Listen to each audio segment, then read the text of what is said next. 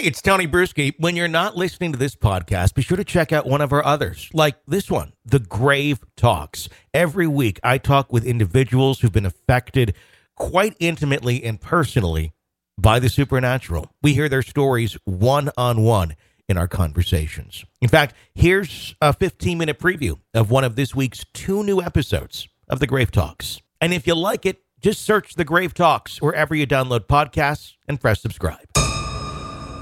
Today on The Grave Talks, Holding On to Life, conversation with David Barrett.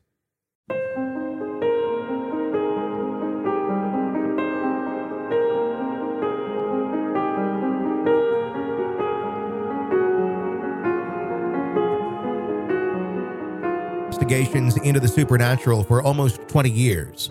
He's traveled to the United States and United Kingdom to investigate some of the most haunted locales in both countries.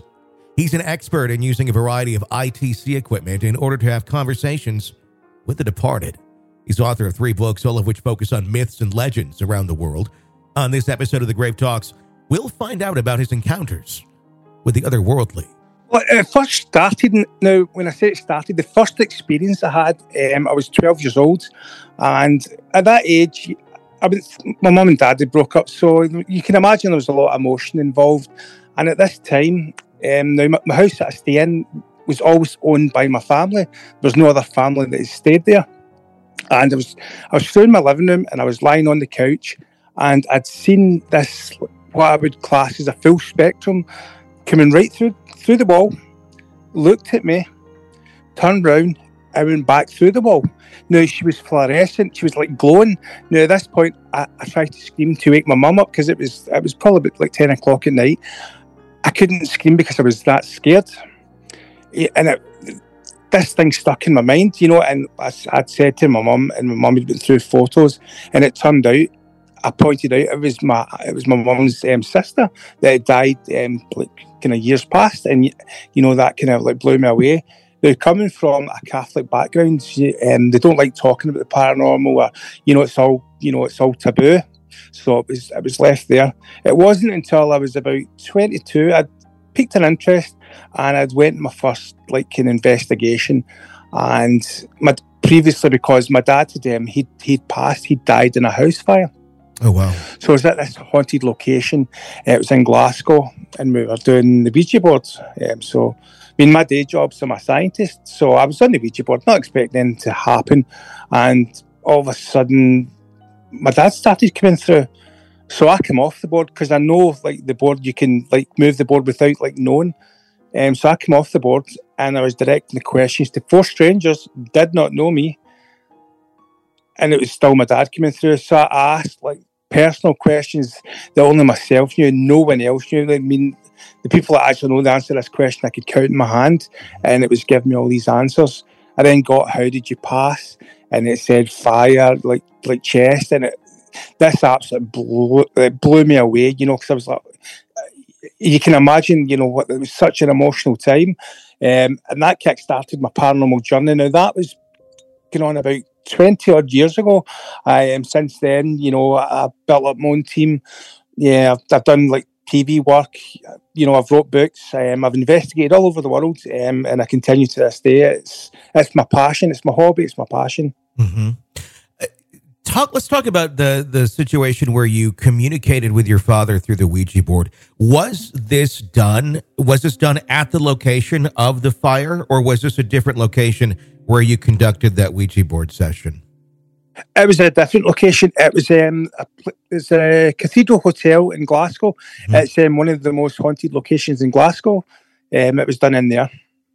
So when this happened, the fire at the hotel, and this, you said this is where your father passed, in that same location? No, sorry. No. My dad had passed in it. It was a house fire at his own house, and this was a public investigation that went on. This was a different location. Okay, because I wasn't sure if you were back at that location where he passed. He was, okay, so you were at that hotel, and then using a Ouija board to try and communicate with him.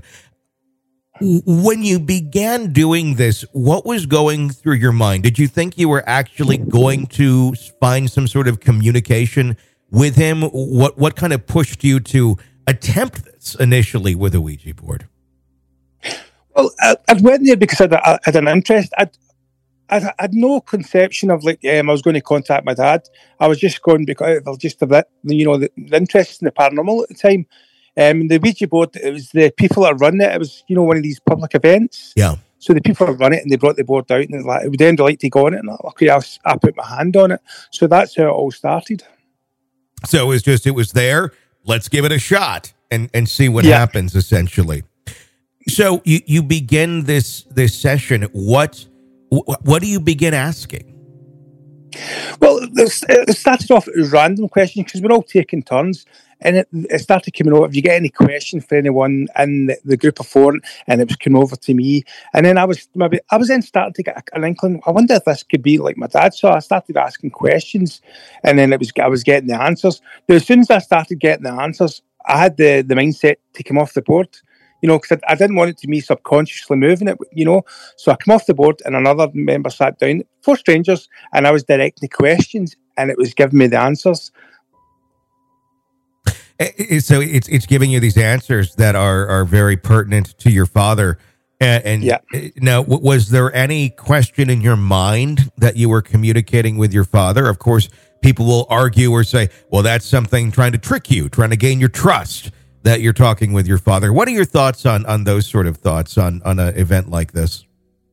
Well, at the time, I was convinced it was my father, but after obviously researching the paranormal for 20 odd years now, I do come to the conclusion it may have been my father. It could also have been another spirit there, because obviously, my theory is spirits can read your mind, so it could be another spirit that's at that location, was obviously reading my mind and saying the answers.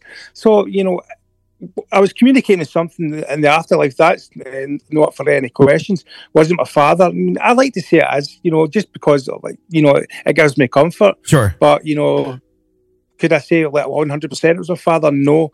Was it a spirit? Yeah, it was definitely a spirit, but was it my father? I can't say conclusively. Have you ever attempted to communicate with him again? I have, and I've succeeded a couple of times using ITC. Again, it could be another spirit just, jumping on, manipulating it. I would know, evidence, 100%. It would be very difficult, we working within the paranormal field. Sure. But let's talk about that for a minute, using ITC. Now, I know electronic voice phenomena is in that category. When you specifically say, is that the exact same thing, using ITC, or is it a broader spectrum thing?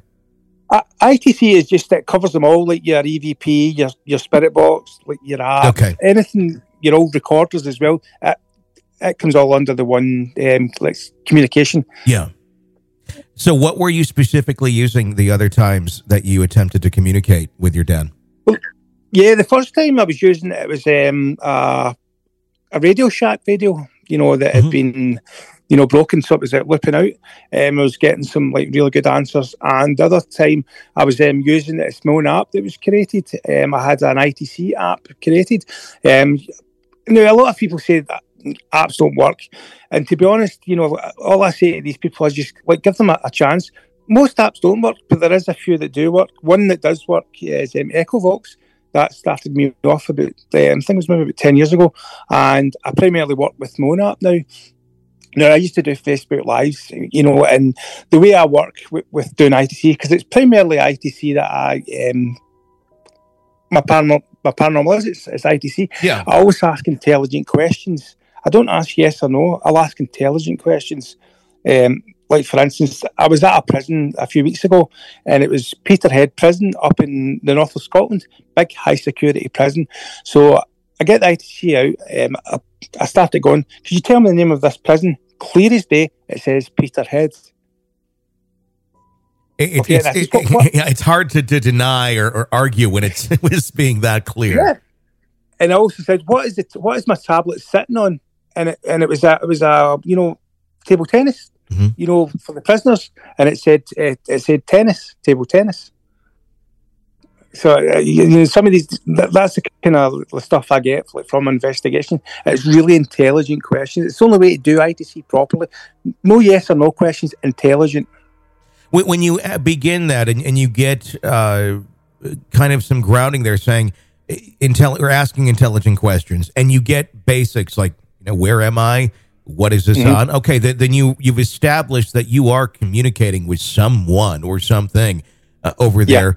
Once you've established there's that line of communication going, where do you want to go with your conversation or your questions after that?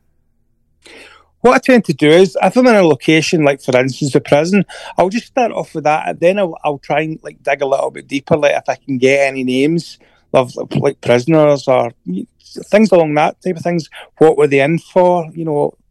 It just depends where you are. Mm-hmm.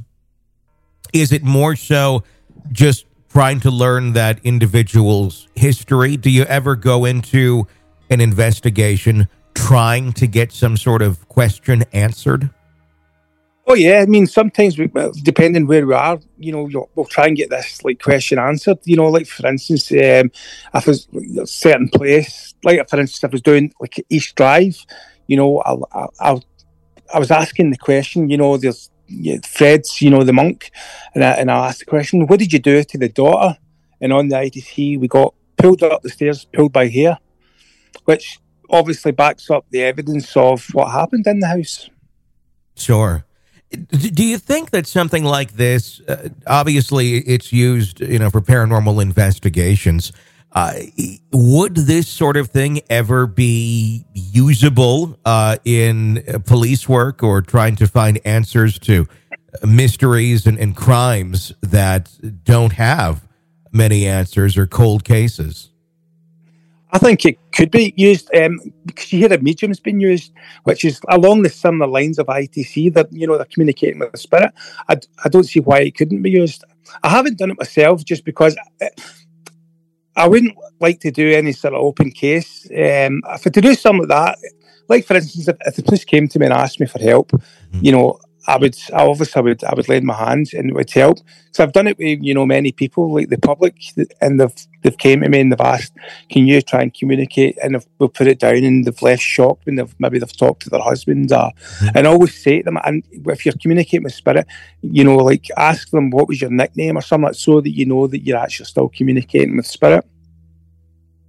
When you're having those conversations back and forth, is there a time window on how long they typically last? Are they able? Is it kind of a short window where they're connected to this and then they fade off? Yeah.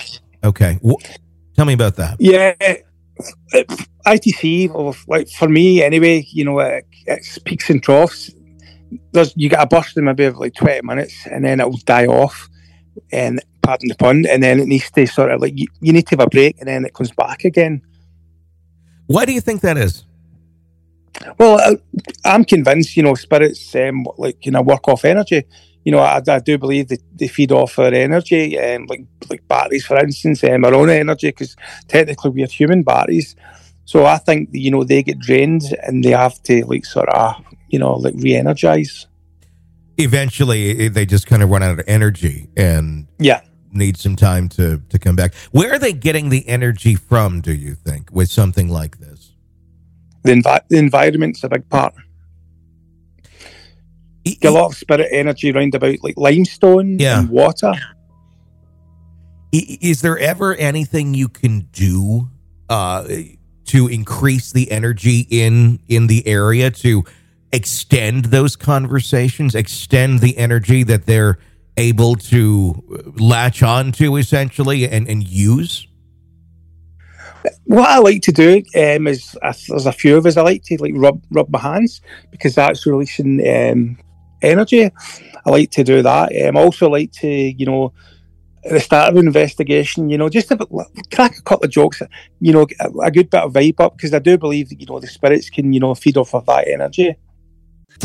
Hope you enjoyed this 15-minute preview of one of this week's 2 brand new episodes of The Grave Talks. To hear the rest and get new episodes every Monday and Tuesday right in your podcast feed, search The Grave Talks wherever you download podcasts and press subscribe, or visit thegravetalks.com.